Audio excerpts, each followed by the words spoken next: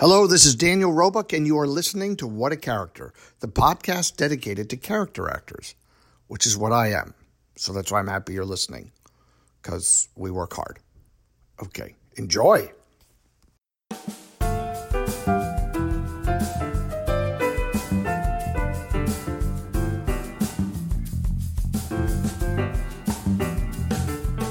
Hey everyone, this is C. Thane Dixon.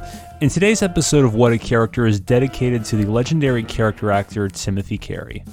In particular, I will be interviewing his son Romeo Carey about why Timothy Carey was the most fired actor in cinema history, why his father was a favorite actor of Stanley Kubrick, and how his father discovered legendary rock musician Frank Zappa. It's all that and more on today's episode of What a Character. Stay tuned.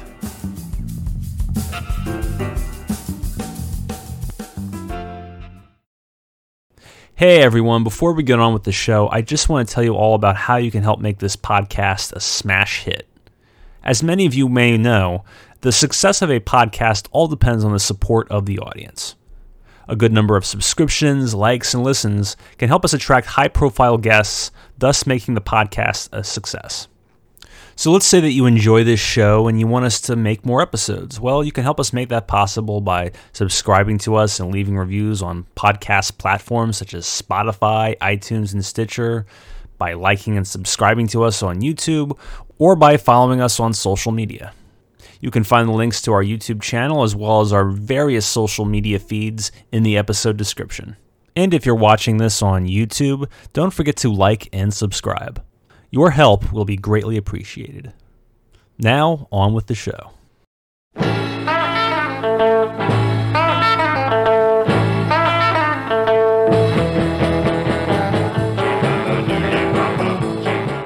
On this episode of What a Character, we'll be talking about a very infamous figure who has inspired the likes of actors such as Crispin Glover, Nicolas Cage, and even Seinfeld's Michael Richards. He was an actor who had the reputation of being one of the most fired actors in Hollywood due to his frightening performances and his very intense performances as well. If you're a fan of older movies, you may remember him as the doomed Private Maurice Farrell in Stanley Kubrick's Paths of Glory, or as Joe the Pimp in East of Eden.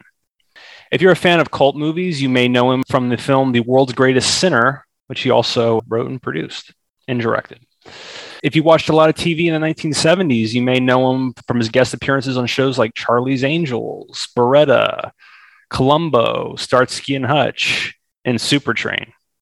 Of course, I'm talking about the legendary character actor, Timothy Carey. Today on the show, my guest is a man who knew Mr. Carey very well. It is, of course, his son, Romeo Carey. Romeo, thank you so much for coming on the show today. Greetings and salutation. You got a lot of courage there. But yeah, Timothy Carey. Yeah, he's the man you love to hate. But you left out a few contemporaries that are huge followers and attribute their inspiration and their kind of following to my dad. Who did I leave out? You left out Johnny Depp. Oh, Johnny Depp. Johnny Depp okay. Just interviewed not that long ago for the Daily Beast. And he said his inspirations were Marlon Brando, Timothy Carey, and Alan Garfield. Amazing. But I knew that already. And then there's Quentin Tarantino. Quentin Tarantino, he wouldn't really...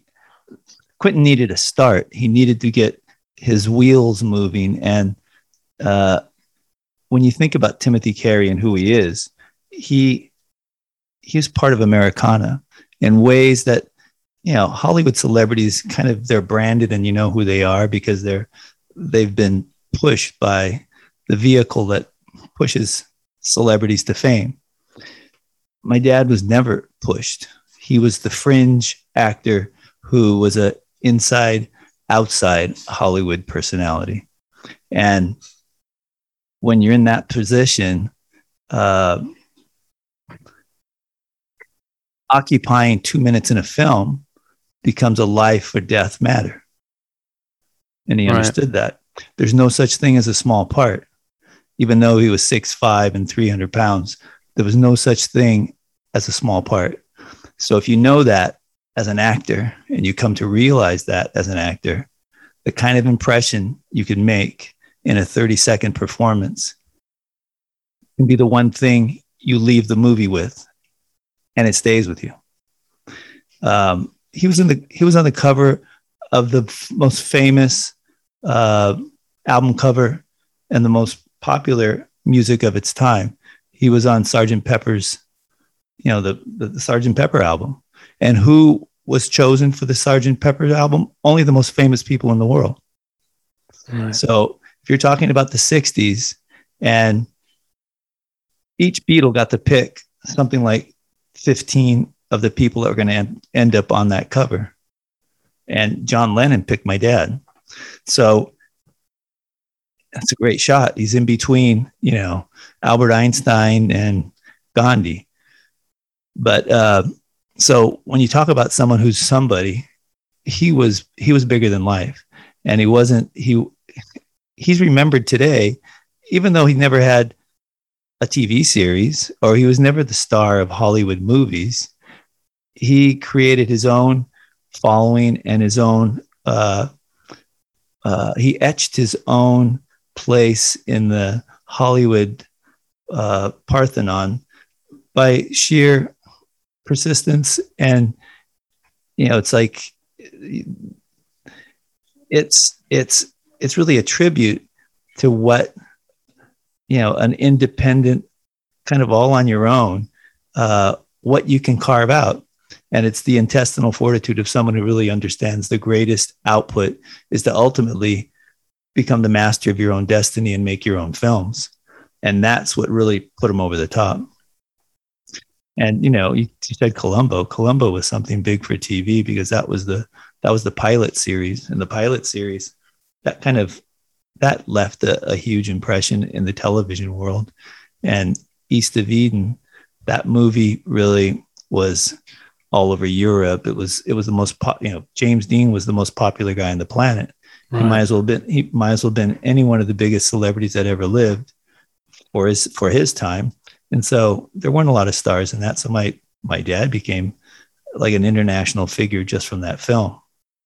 And his sound, it wasn't even his audio because his audio got dubbed over, but just his image and his kind of formidity kind of left a place in that film. But that's that. Yeah. Let's start from your father's childhood. But what was his upbringing like in Brooklyn during the Great Depression? He wasn't born in Brooklyn. He was born in somewhere upstate New York, like Amityville. And then he moved around, he ended up in Brooklyn. That was like probably where he did his formidable years. And I still have an uncle in Brooklyn, kind of in the neighborhood where he grew up. But he was the son of a fireman, and his mother was the daughter of a banker, and the banker was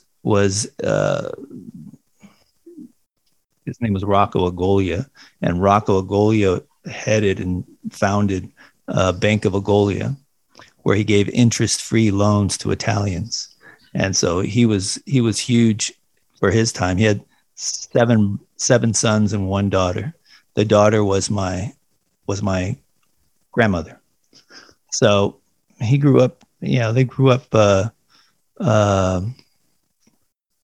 fairly upper middle class, I would say. And the father was wealthy. Grandfather was wealthy, but then they had some real family dilemmas. One of the sons, the oldest son, which would be my father's, would have been my oldest uncle, which I never met, contracted cancer. And he contracted it at Coney Island, looking at his legs and arms through an X-ray machine. You put a penny in and you can look at yourself. Right. And the X-ray was emitting so much radiation that he ended up getting cancer of the leg. And so that ended up costing a fortune because he went in and out of hospitals for years and ultimately died. But in the process, it like took a toll on the family. And so then he had a sister, and the sister was an older sister. She died one day just taking a swim in a lake. She contracted meningitis, which is like a waterborne bacteria, one of those strange kind of parasitical or viral things that happen. And she died like in 48 hours. So he was next. And he had a younger brother, which was like 8 years. He's still alive, 8 years younger. George Carey. George Carey would be like in his 80s now. And he ended up using his dead brother's birth certificate to get into the Marines at 15. And they ended up discovering that he was 15. And when they did, he left, and he ended up getting an honorable discharge. And from that, you're allowed using the GI Bill to go to school. He wanted to be a singer, but they told him he was tone deaf. He said, "Why don't you try acting?" So he went to one of the finest acting schools, and once he graduated, he found an agent, kind of a has-been agent, he said, but the agent at one time was Clark Gable's agent. And he said, he asked him for some advice. The guy signed him up. He says, I know they're making a Western in the desert out in, I think it was Arizona or New Mexico, maybe New Mexico. And he says, if you go out there, I'm sure they'll give you a part, background and extra. I mean, that's my advice to you. So my dad hitchhiked from Brooklyn to New Mexico. And while he's out in the middle of the desert, he said he was dying. He just never, a guy from Brooklyn didn't have a clue what it was like to be out in the middle of nowhere. And he said he was just dying of thirst. He started seeing mirages and things. And he said he saw an Indian in the distance across the street, and he waved at him, and he did like he was thirsty because he figured this Indian's not going to be speaking English. And he said the Indian called him over, and he followed him down this hill, the side of the road. He said he pushed over this rock that was blocking an underground stream. And he said there was all this water just flowing. And I was just drinking and drinking. I was like, I couldn't believe it. And he says, when I turned around, the Indian was gone. I said, back on the road. And when he got there, sure enough, he finds the set, and he finds the production company going on, and they offer him a background part. His first job was playing a dead person in a river with some arrows in his back. And that first night when he worked, he ran into Clark Gable because he was on the set, and he told him, "Hey, me and you have the same agent." And they just quick meeting, and Clark Gable sent over an invitation for dinner. It was a private little invitation. Him and Lady Asher, which was Clark Gable's wife, and small party. But as he goes to the party, he eats, and then they start really asking questions. And they said, "So what role are you playing?" And he says, "No, I'm an extra." And he says, "Man, if you could have seen Clark Gable's face, he just couldn't believe he just wined and dined an extra. He thought I was like, had to be one of the main actors." But that's how much of an impression he had even before he was an actor, that he just knew he was somebody. Kind of lucky though. I mean, you're a total nobody, and the first thing you do when you get to Hollywood is, get an extra in a big movie and get invited to a party by Clark Gable. Well, it's kind of like half of life. Well, no, it's more than half of anything you ever get out of life is because you're not going to see it any other way.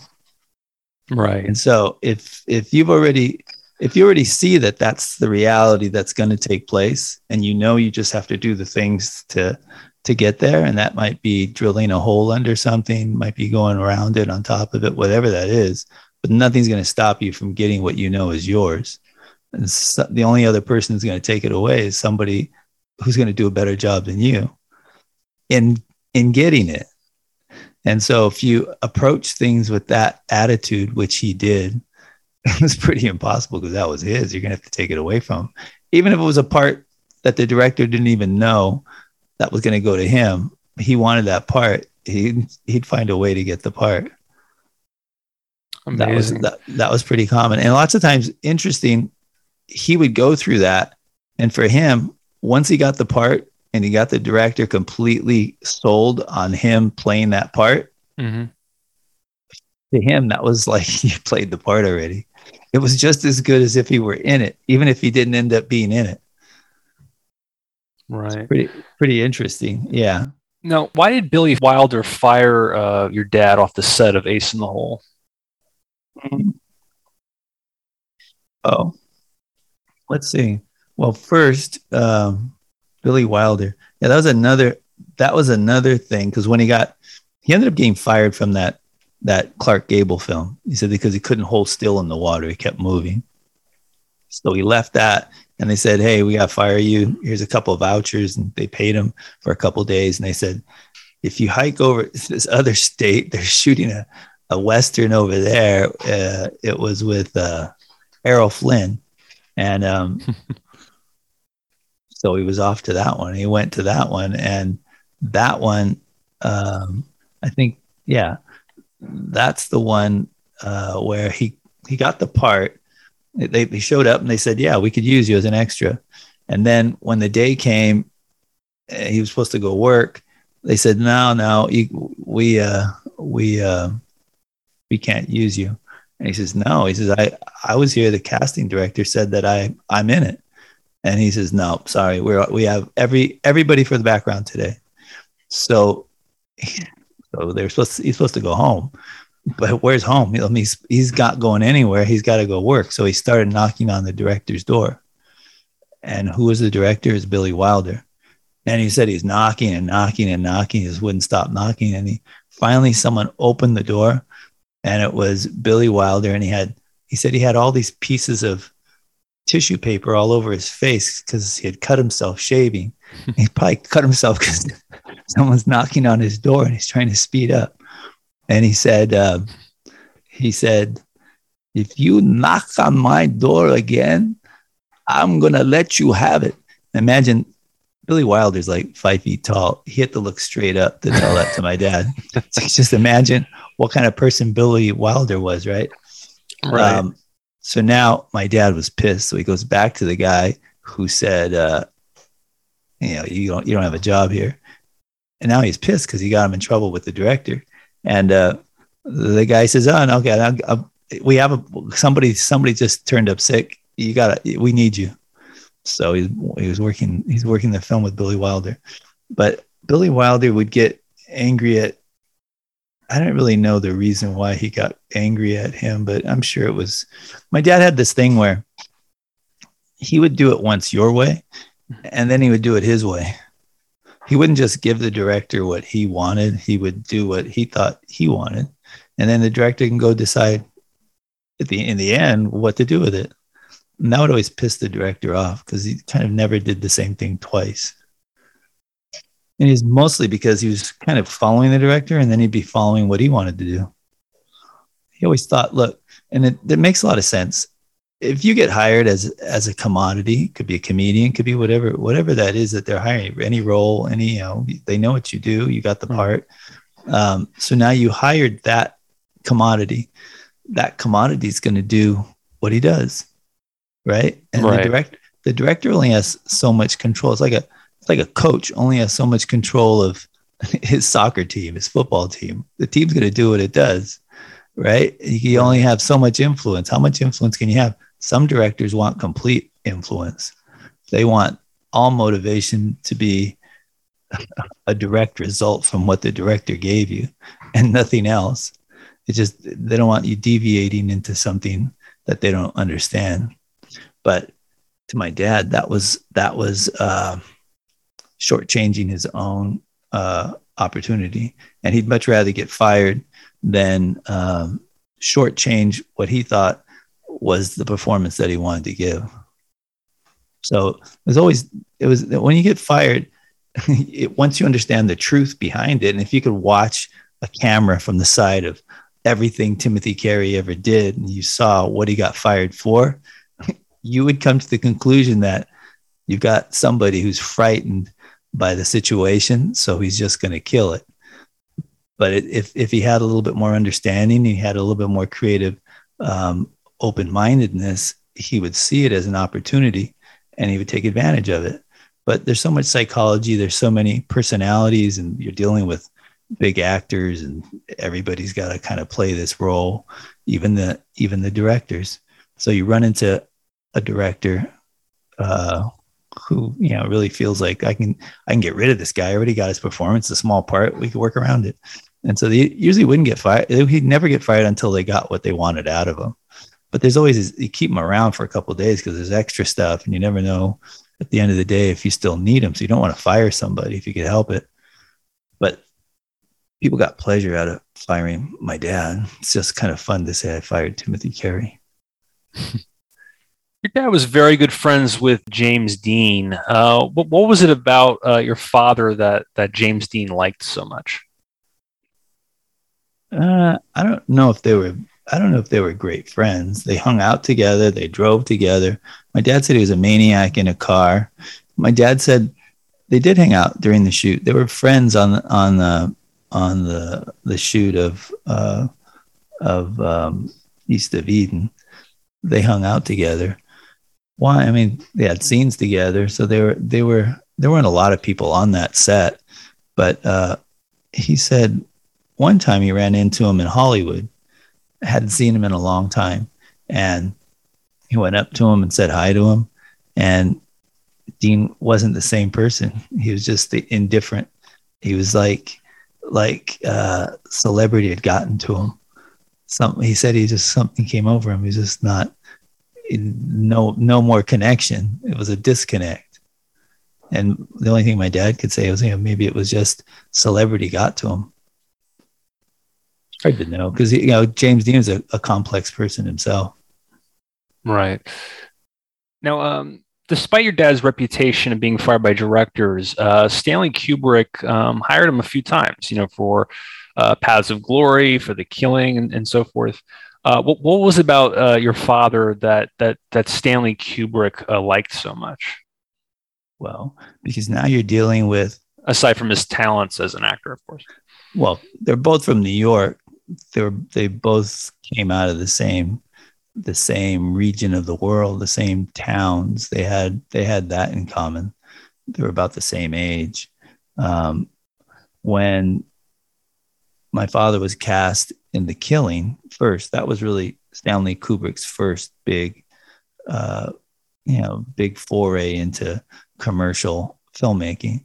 Up until that time, he hadn't done anything of note. And so this was the first time he's working with professional actors. And I interviewed not long ago, James B. Harris. James B. Harris. Thank you. Yeah. James B. Harris. It's great to talk to him. Guy's like 90 years old, but completely lucid, remembers everything like it was yesterday. Oh, and he said they were doing a documentary on Kubrick and on Harris himself, but the whole thing's really centered around his relationship with Kubrick and the films that they made.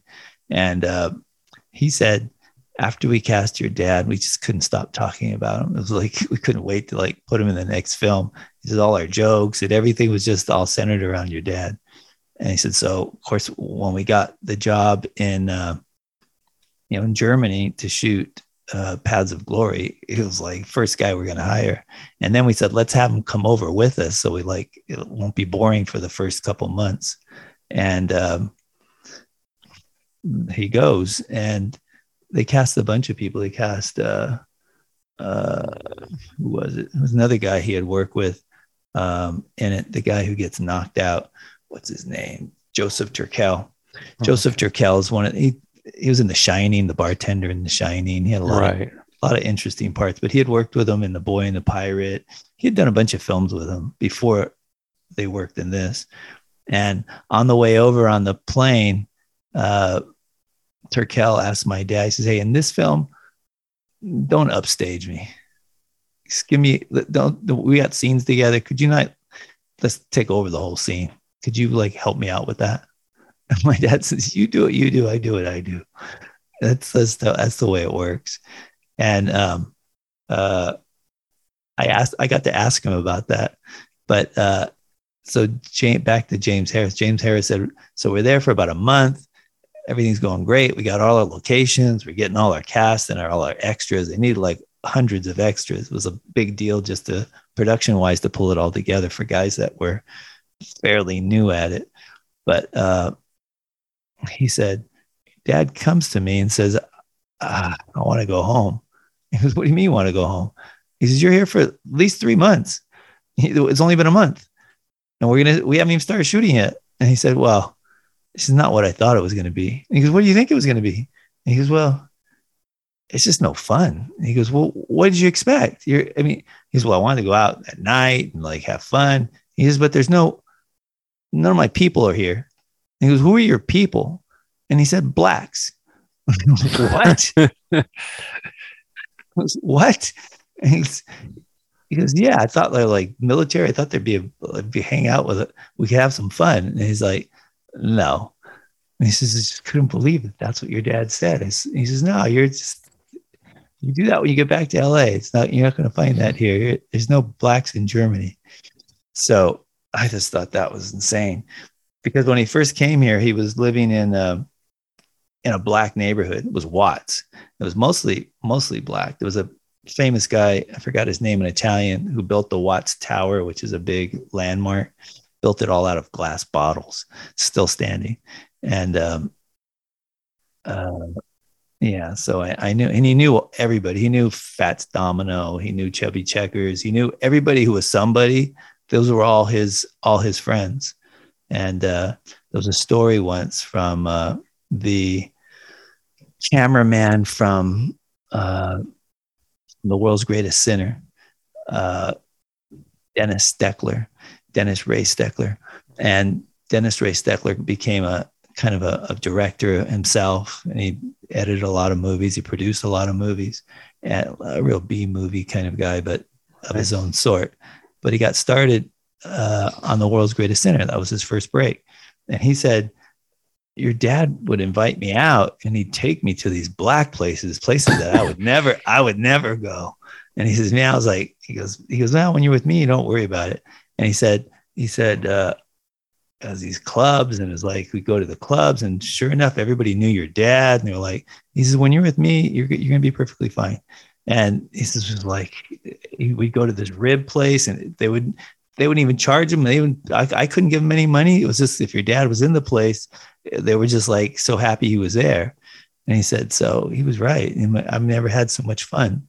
He says, but it was because, I wouldn't even thought of going into a place like that from where he was from. The guy was, yeah. But so, yeah, it's just kind of interesting. But the thing about Kubrick and what resonated with Kubrick was he was of a higher order of kind of, he knew who he was, and he knew artistic freedom, and he knew commodities. He knew that if he hired an actor, and if an actor was of the sort that wanted to add to the palette, well, why not? He has nothing to lose, because Kubrick doesn't mind taking 100 takes of something. And right. What's he looking for? He's looking for variations. So he has something to choose in the end. And he knew full well that I can't be as good as two artists, right? Why would I cut off an artist's contribution who's willing to contribute and add something that I don't even see to a scene? Why would I abort that? And you abort it because frightened directors, frightened actors, people who want to get you fired are all operating on fear, and fear is irrational. And so when you got someone who knows themselves, they know their abilities, and more than that, they're open to expanding kind of the output, the creative output. I mean, anybody can add something amazing to a movie. It could be an extra. It could be, it could be the sound guy or the camera guy sees something And if you're open to it and you're willing to like listen to it, you might find an amazing moment that you would have never arrived into. So they had that. And so whenever Kubrick hired my dad, he knew that he had that advantage. And so my dad would have been hired 4 times by Kubrick, because he was cast in the only movie Brando ever directed, One-Eyed Jacks. But he was cast by Kubrick because Kubrick was to direct that, but he had a falling out with Brando. And in fact, had a falling out so much so that Brando would bring my dad to meetings because Brando was so so physical and becoming such a threat. So right. to protect them, his muscle was my dad. He knew Brando wasn't going to mess with Timothy Carey. Right. Yeah, and then he was cast, and then there was another incident where my uncle tells the story where my dad was working on The World's Greatest Sinner, and my uncle, in fact, has a master's degree from NYU in film. So and my father, by contrast, never graduated the 10th grade. Who's making the films? My dad's the filmmaker, right? Right. And so he came out to work on my dad's film under my dad, right? And he said, he's making phone calls all day because they built a studio and he's working in the studio. He invited one of his friends to come out with him from New York too. So it was him and his buddy. They said it was the most amazing experience they ever had. And we got a call one day from the set of Spartacus. And who is it? It's Stanley Kubrick. And he said, I'm talking to Stanley Kubrick. And he says, I want to talk to Timothy Carey. Can you get him? And he goes, sure, right away. And so he says he goes outside. And if you ever saw The World's Greatest Sinner, there's a horse in it. And that horse, the name of the horse is a Golia. And my dad was combing the horse because we had a stable on the property. And he went out and told him, he says, hey, Stanley Kubrick's calling from the set of Spartacus. And he says, okay. And he says, all right. And so he went back and made small talk with Kubrick to keep him busy for a while. And my dad never showed up. So my dad must have been angry at him still over something, whatever that was. Something happened. So his way of saying, I'm not going to work in Spartacus was just don't go to the phone. What role was he supposed to play in Spartacus? That I don't know. We never got that far. Wouldn't it be fun to know? Yeah.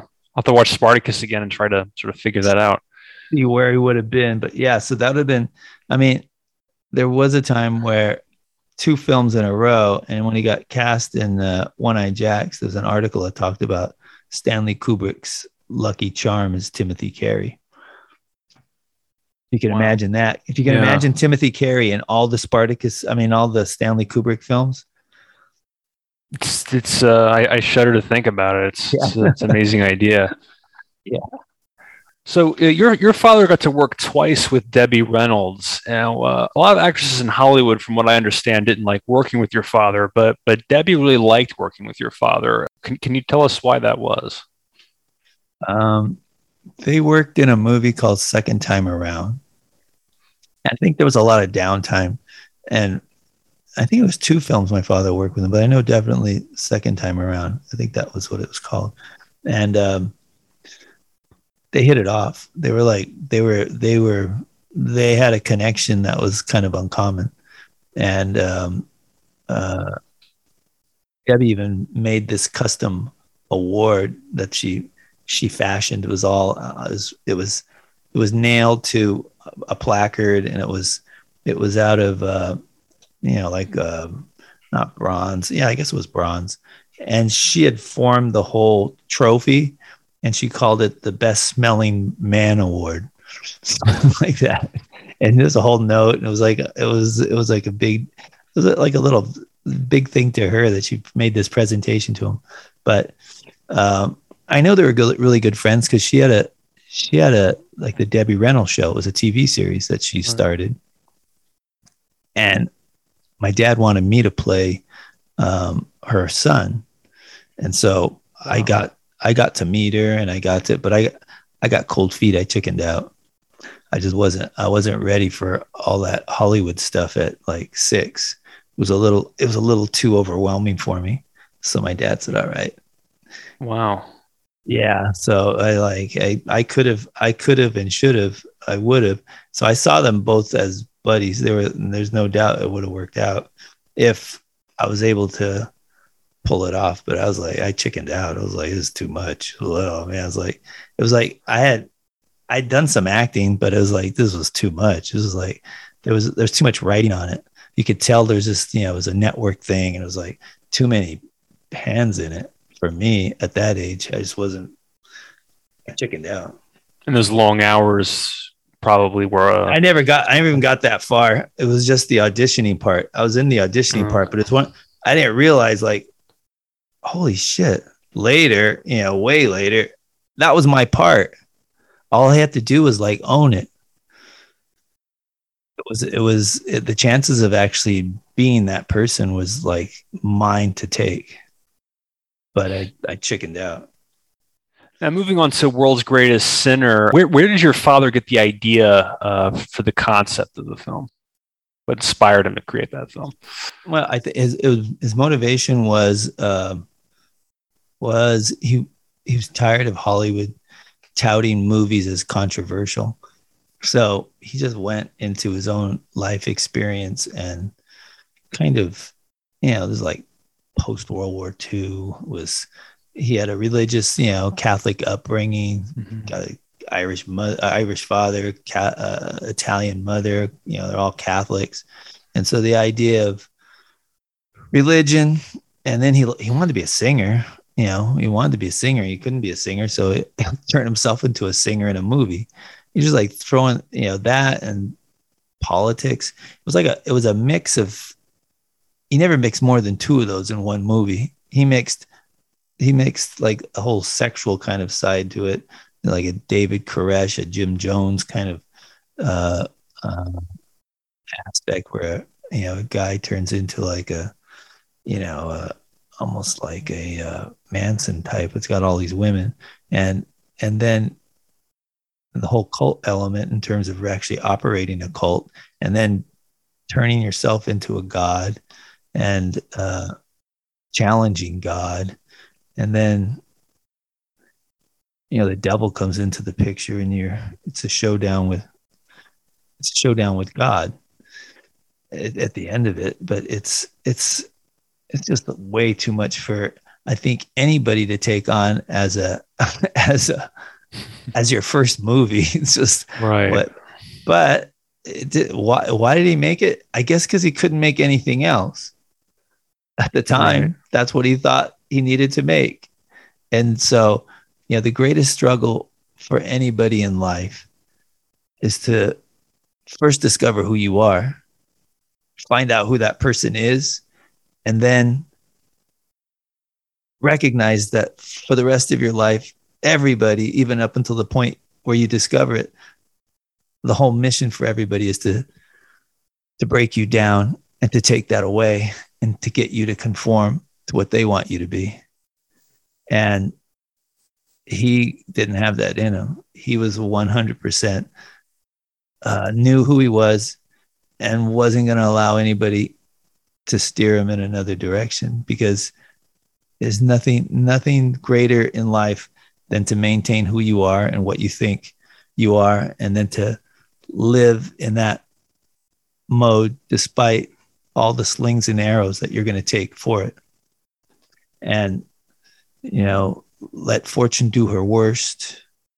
Whatever you might lose, as long as you don't lose your independence and your honesty. Honesty is just to yourself. And the worst thing in life is to be a sellout to yourself and actually think that's okay, because it's completely dishonest to yourself. And that's a rare commodity. Right. And in that rare commodity, you find gems like The World's Greatest Sinner.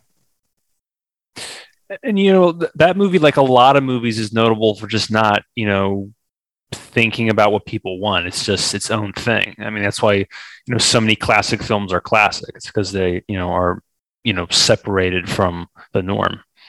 Well, you know who made it. It's got their fingerprints all over it. That's the greatest travesty in the arts is when a film is made that you can't decipher whose fingerprint it is because it's got everybody's fingerprint except your own. Right. But it's a celebration when in fact, that this movie and movies that have the originator's fingerprints all over it. You can't deny it. It's just 100%.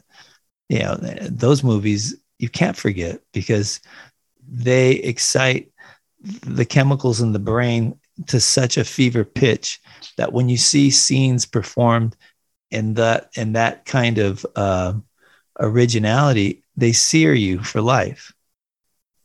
Right. I know what you mean. Yeah. And so that's what controversy was really. And so that my dad, in his mind, I'm going to make a controversial film. This is as far as I can go with what I think is controversial and get away with it.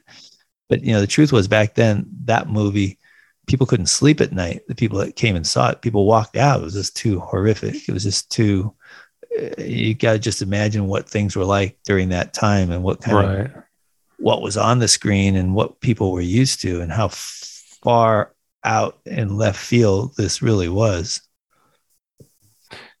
Given the movie's controversial nature, did he ever try releasing it in grindhouse theaters in the late 60s, early 70s? Yeah, he did. He would four-wall his own. He'd sell tickets. He was doing everything. But it was nobody really wanted it. The houses that you wanted to get it into, the Lowe's and the whatever the chains were, but they wouldn't let it in. They're like, nope, not gonna let it into our chain. Not gonna let it into even the art house version of our chain. So he was relegated to finding pussycat theaters, houses that were showing porn and stuff, like Deep Throat, movies like that. Yeah. So he couldn't even. It's part of what I mean.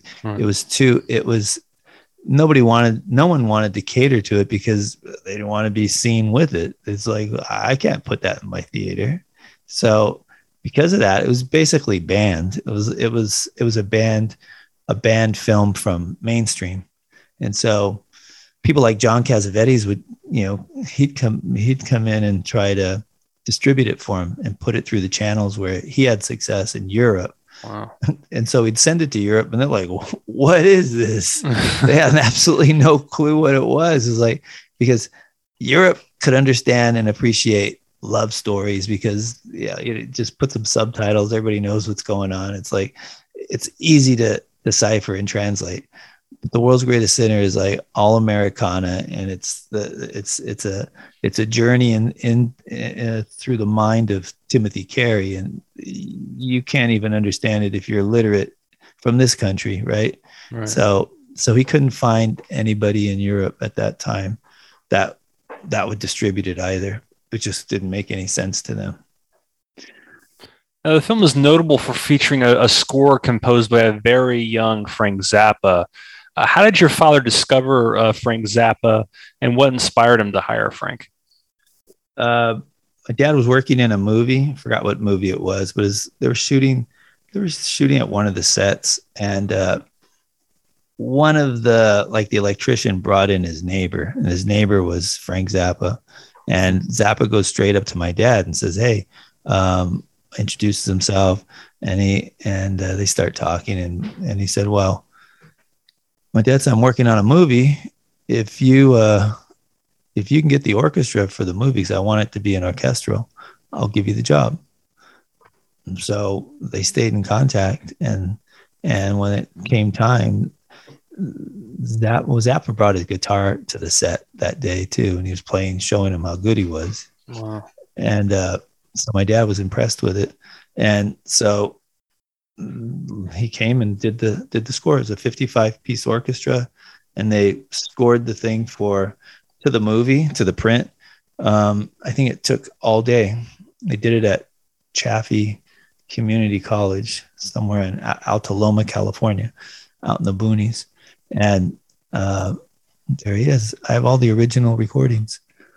So it was a opportunity. That was his first really big break, to work in film and to be exposed to the whole makings of film, because Zappa would show up. He would show up during production. He was like through the whole thing. So I have all these photos of him hanging out, and he's like, in most instances, he's all clean cut in a suit. And my dad's like got this wild hair and a beard. And you're like, which one's Frank Zappa? And then there was someone who wrote a book like 20 years ago, and he says, man, I've been wanting to see The World's Greatest Sinner, but I'm in Canada, and it's like, couldn't get my hands on a bootleg or anything. Right. Can I see it? And I showed it to him. I showed it to him in the studio where it was made. And he says, holy shit, I finished the book, but I left out the best chapter. He says, now I know where Zappa was, where he got its inspiration. Now I know what created Frank Zappa. Because if this guy hung around your dad for as many months as he did, in a year, 2 years, it took a long time. He says he like ripped him off. He ripped everything off. Everything. And why not? I mean, my dad was his mentor. And at the end, when he ended up, he got on the Steve Allen show, Zappa did, right, saying that he could play the bicycle. Yeah, but it was to promote his music, which is what that was the main reason. And he spoke about The World's Greatest Sinner and how it's the world's worst film with the world's greatest score. And all the actors are from Skid Row. And that's like the ultimate way of kind of chopping down your mentor, to up them and then to take off. It's like you have to destroy the thing that made you. And that was his departure from my dad. And so my dad said, hey, you got to apologize. That wasn't a nice thing to say. You get on a national TV show and then, right, and then pan a film that you did the soundtrack for. It's just not, they didn't say anything positive about it except about yourself. So he wanted to distance himself from him. It was a moment of, who knows? You'd have to ask Frank Zappa. But my mother used to do a lot of poetry, and a lot of the poetry Zappa would take when he still had, when he was in Mothers of Invention and stuff. So I think a lot of my mom's poetry ended up in his music. Wow. Yeah. I had no idea. I'll have to go through all his music and try to find some similarities. Yeah, who knows? It's just something my mom said. But yeah, and my mom and dad were friends with his parents. They used to come over, and it was more than just Frank Zappa doing a score. There was a little more to it. I met not Dweezil, but I met Is it Ahmet? Ahmet, yeah, I met Ahmet. He's a nice guy. Yeah. He wanted to get together and say, hey, my dad's got a lot of music, you got a lot of film, maybe we can like marry it together and like put it out just as a marriage. So, okay, well, look into it. I never really followed up with it, but I'll probably get together with him to release the original soundtrack. It's pretty amazing because you hear all the original recordings and you hear Frank calling each one of the cues. He'd count it down and he'd like redo it. It was really, really pretty. It's an amazing documentary of the whole, I think it was like 12-hour recording. Wow. Are you ever going to see like a 4K remastered Blu-ray of The World's Greatest Sinner? Is that in the works? Well, in fact, they're doing a restoration at the Motion Picture Arts and Science. They do restorations of a lot of amazing films, classics, and they're chosen by these donors. One is Martin Scorsese, and then there's who's the other one? Steven Spielberg. George Lucas. Spielberg's part of it, and they've been trying to get a hold of the world's greatest sinner for years. And I finally worked out a deal where I brought the whole library, and now they've created an archive just under Timothy Carey, Romeo Carey, a collection, and they're taking the best prints and they're going to turn it into the greatest reconstructed, resurrected version. So it's underway right now. So yeah, there's gonna be no doubt probably an 8K version.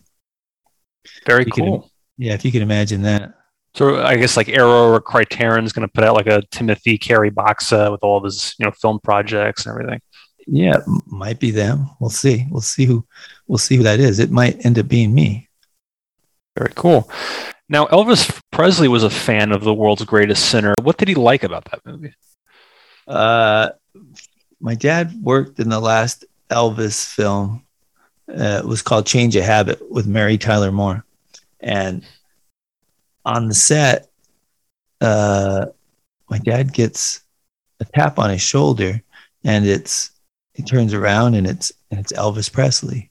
Wow. And Elvis Presley says, "Man, you're Timothy Carey. You did The World's Greatest Sinner." Yeah. And he says, "I want to see that film. Do you have it in 16 millimeter?" Because he had his own theater, but it was all 16 millimeter prints.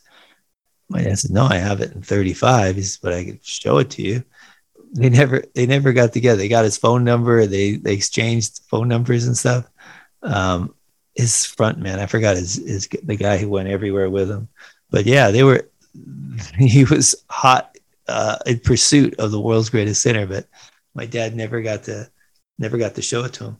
But Elvis knew it just through the grapevine, like a lot of people. He heard about it, Right. And back then it was one of those things that was so shocking that you couldn't actually see it or touch it, but it was like folklore. It exists like a Bigfoot, like Yeti. Now, your father got to work with Clint Eastwood in 2 episodes of Rawhide. Did your dad ever tell you any stories about what it was like working with Clint? No, he never told me any stories. I mean, I like that. I like watching it. In one of the episodes there was a fight scene, and the cool thing was the one of the directors of one of those episodes, what was his name? He had a cool name, Sutton Rowley. Sutton Rowley ended up playing the judge in The Insect Trainer. That was a play. One of my dad's one of my dad's last kind of major projects. And I mean, I never really made the connection, but then later I go, holy shit, that was Sutton Rowley. That guy was directing that scene where they're fighting. There's a whole fight scene. And what's amazing is when you got a big star, the big star gets the major close-up because he's the star. He gets like all that, right.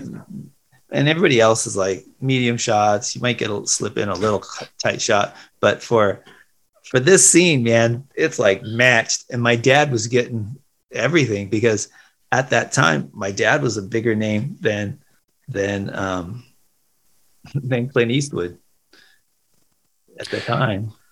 Now, tell us about Sweets Ladies of Pasadena. How did your father attempt to sell that pilot to the networks?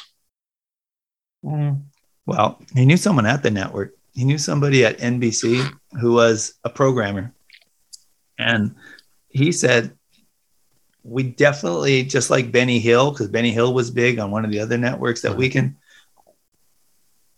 absolutely guarantee it'll be after hours. It won't be during prime time, but we have a slot for that. And I already know I can convince the networks that this is something that we can play and it's worth our while. He says, just start churning out, try to get like, 6 or 12 episodes, get them already done, half-hour shows, and show up with at least 6 of them, and I'll push it, and it'll become a reality. And so my dad embarked on putting together 6 of the episodes. And just about the time when he packaged 6 episodes. His buddy got sacked. So now he didn't. And so he still say, look, here's all our correspondence. Cause actually it was all in writing. They were talking about it, and that I went ahead and did it. And they like, yeah, it was already green. It was already green lit for anything after 10 that you had a slot for it. And I said, well, put together a feature version of it. And that feature version, we'll have a screening with all the execs and we'll determine it, because he's gone. And so that's what he did. He ended up putting together like a 70-minute feature version of the film. And because they thought, well, maybe we'll test run it in theaters and see how well it does. And so all he put together was a work print. A work print is like, it's kind of like nobody should see a work print, because the work print, especially a 16 millimeter shot in 16, is just very rough. If most people are out of touch with what film is all about, but 16 is very unforgiving when it comes to like just splices and the fragility of the element.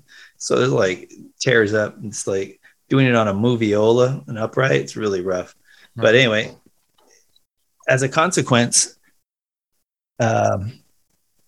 we show them this work print, and they were like, what they were like, yes, in the work print, the other downside to a work print is it's a single audio track. So it hadn't even been scored. It's just like completely mono rough. It's the first draft of something you're going to make. But you completely see what it is. If you see it, then like you throw the money at it, because there it all is.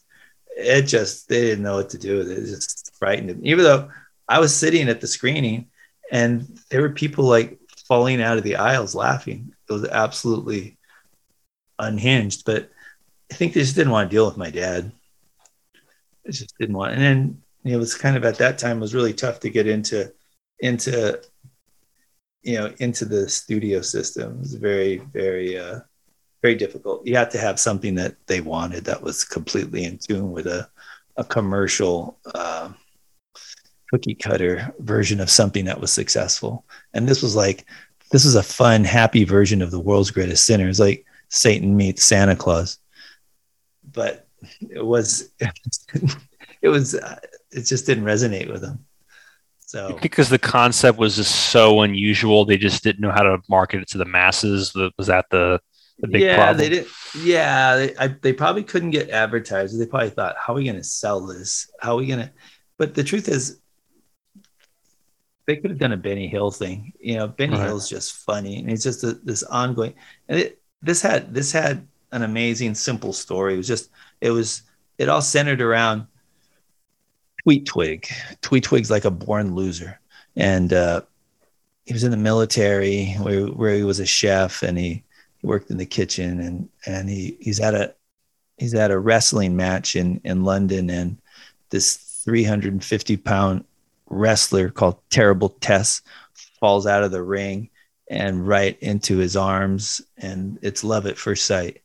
And they relocate to Pasadena, California, where he can't find a job. He's just notoriously getting sacked from every job he ever gets hired, kind of like his real life. Right.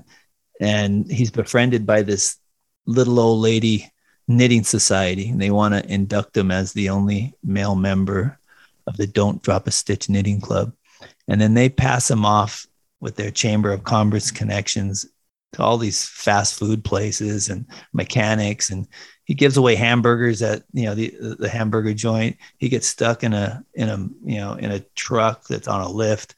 He can't really do anything. So he's always getting fired.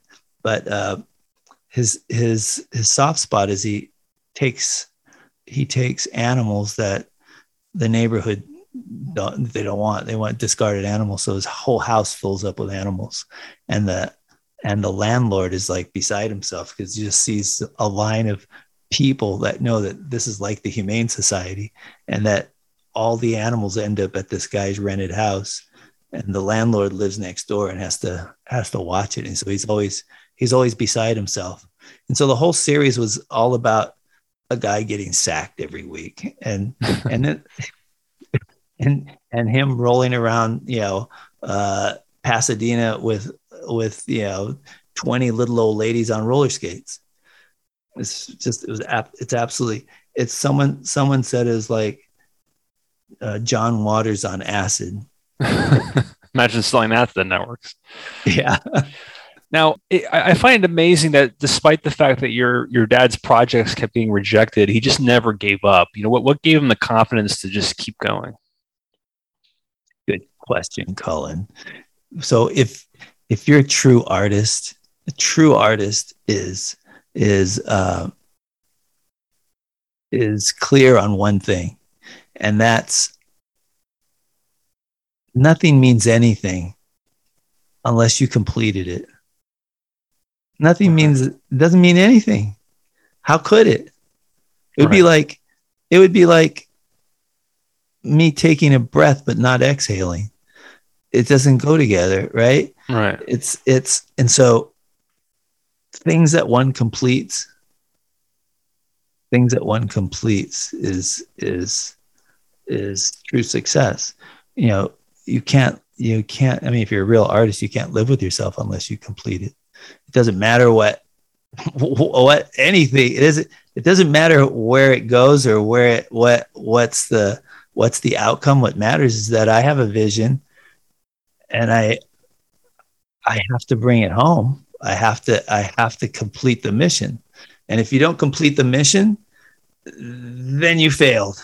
You could have learned a lot of things. You can call it a success because there's lots of things you picked up, and maybe you learned that you're a failure, that you can't complete things. You're not a closer.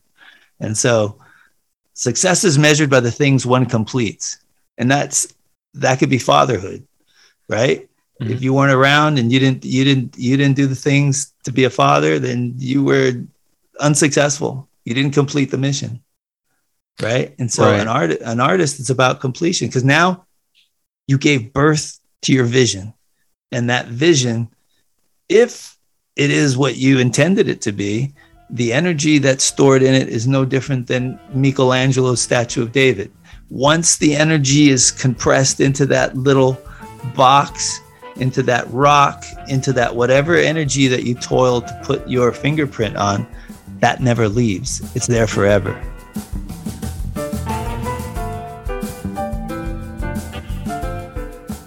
Well, that about wraps it up for part one of my interview with Mr. Romeo Carey. In part two of our interview, he will tell us what it was like having Timothy Carey as a father, his father's hobby of training attack dogs, and how his father almost got cast in a Quentin Tarantino film. It's all that and more on next week's What a Character. Now, for those of you who are fascinated with pop culture, you might want to check out Romeo Carey's hit podcast called The Romeo Carey Podcast. It is available for download on platforms such as Spotify, iTunes, and Audible. Now, he hasn't done any new episodes lately, but he has done plenty of episodes where he has interviewed people such as Penny Marshall, Joe Montana, Dick Gregory, and Netflix CEO Ted Sarandos. And if you are a fan of Timothy Carey, you will definitely want to check out the episode where you'll get to hear footage of Timothy's audition for the role of Don Altabello for The Godfather Part 3. So please give that a listen. You will definitely get a kick out of it. Trust me. Now, before we end this episode, I just want to remind you that if you love the show and you want us to grow in popularity, you can help us do that by rating and reviewing this podcast. You can leave us a rating or review on iTunes or Spotify or whatever platform you stream and download podcasts from. You can even leave a review of our podcast on our website at whatacharacterpodcast.com. Just click on Rate Show and you'll be taken to a page where you can give your critique of the show. And while you're there, you can even donate to our podcast by clicking on the PayPal link and submitting your desired amount. And don't forget to subscribe to our email mailing list if you want to receive email alerts about upcoming shows or even receive email-exclusive episodes of our show. You can do this by typing in your name and email address on the right side of the homepage and clicking on subscribe. Now, if you want to reach out to us, please feel free to do so. If you have any guest suggestions or you just want to tell us how great you think the show is, you can do so by sending us an email at westgrovemedia@gmail.com. You could even leave us a voice message on the show website by clicking on the microphone button on the bottom right and recording a message. And please subscribe to this podcast on whatever platform you stream and download podcasts from. And if you watch us on YouTube, don't forget to subscribe to our YouTube channel. And hey, if you're watching this on YouTube right now, please give this video a like.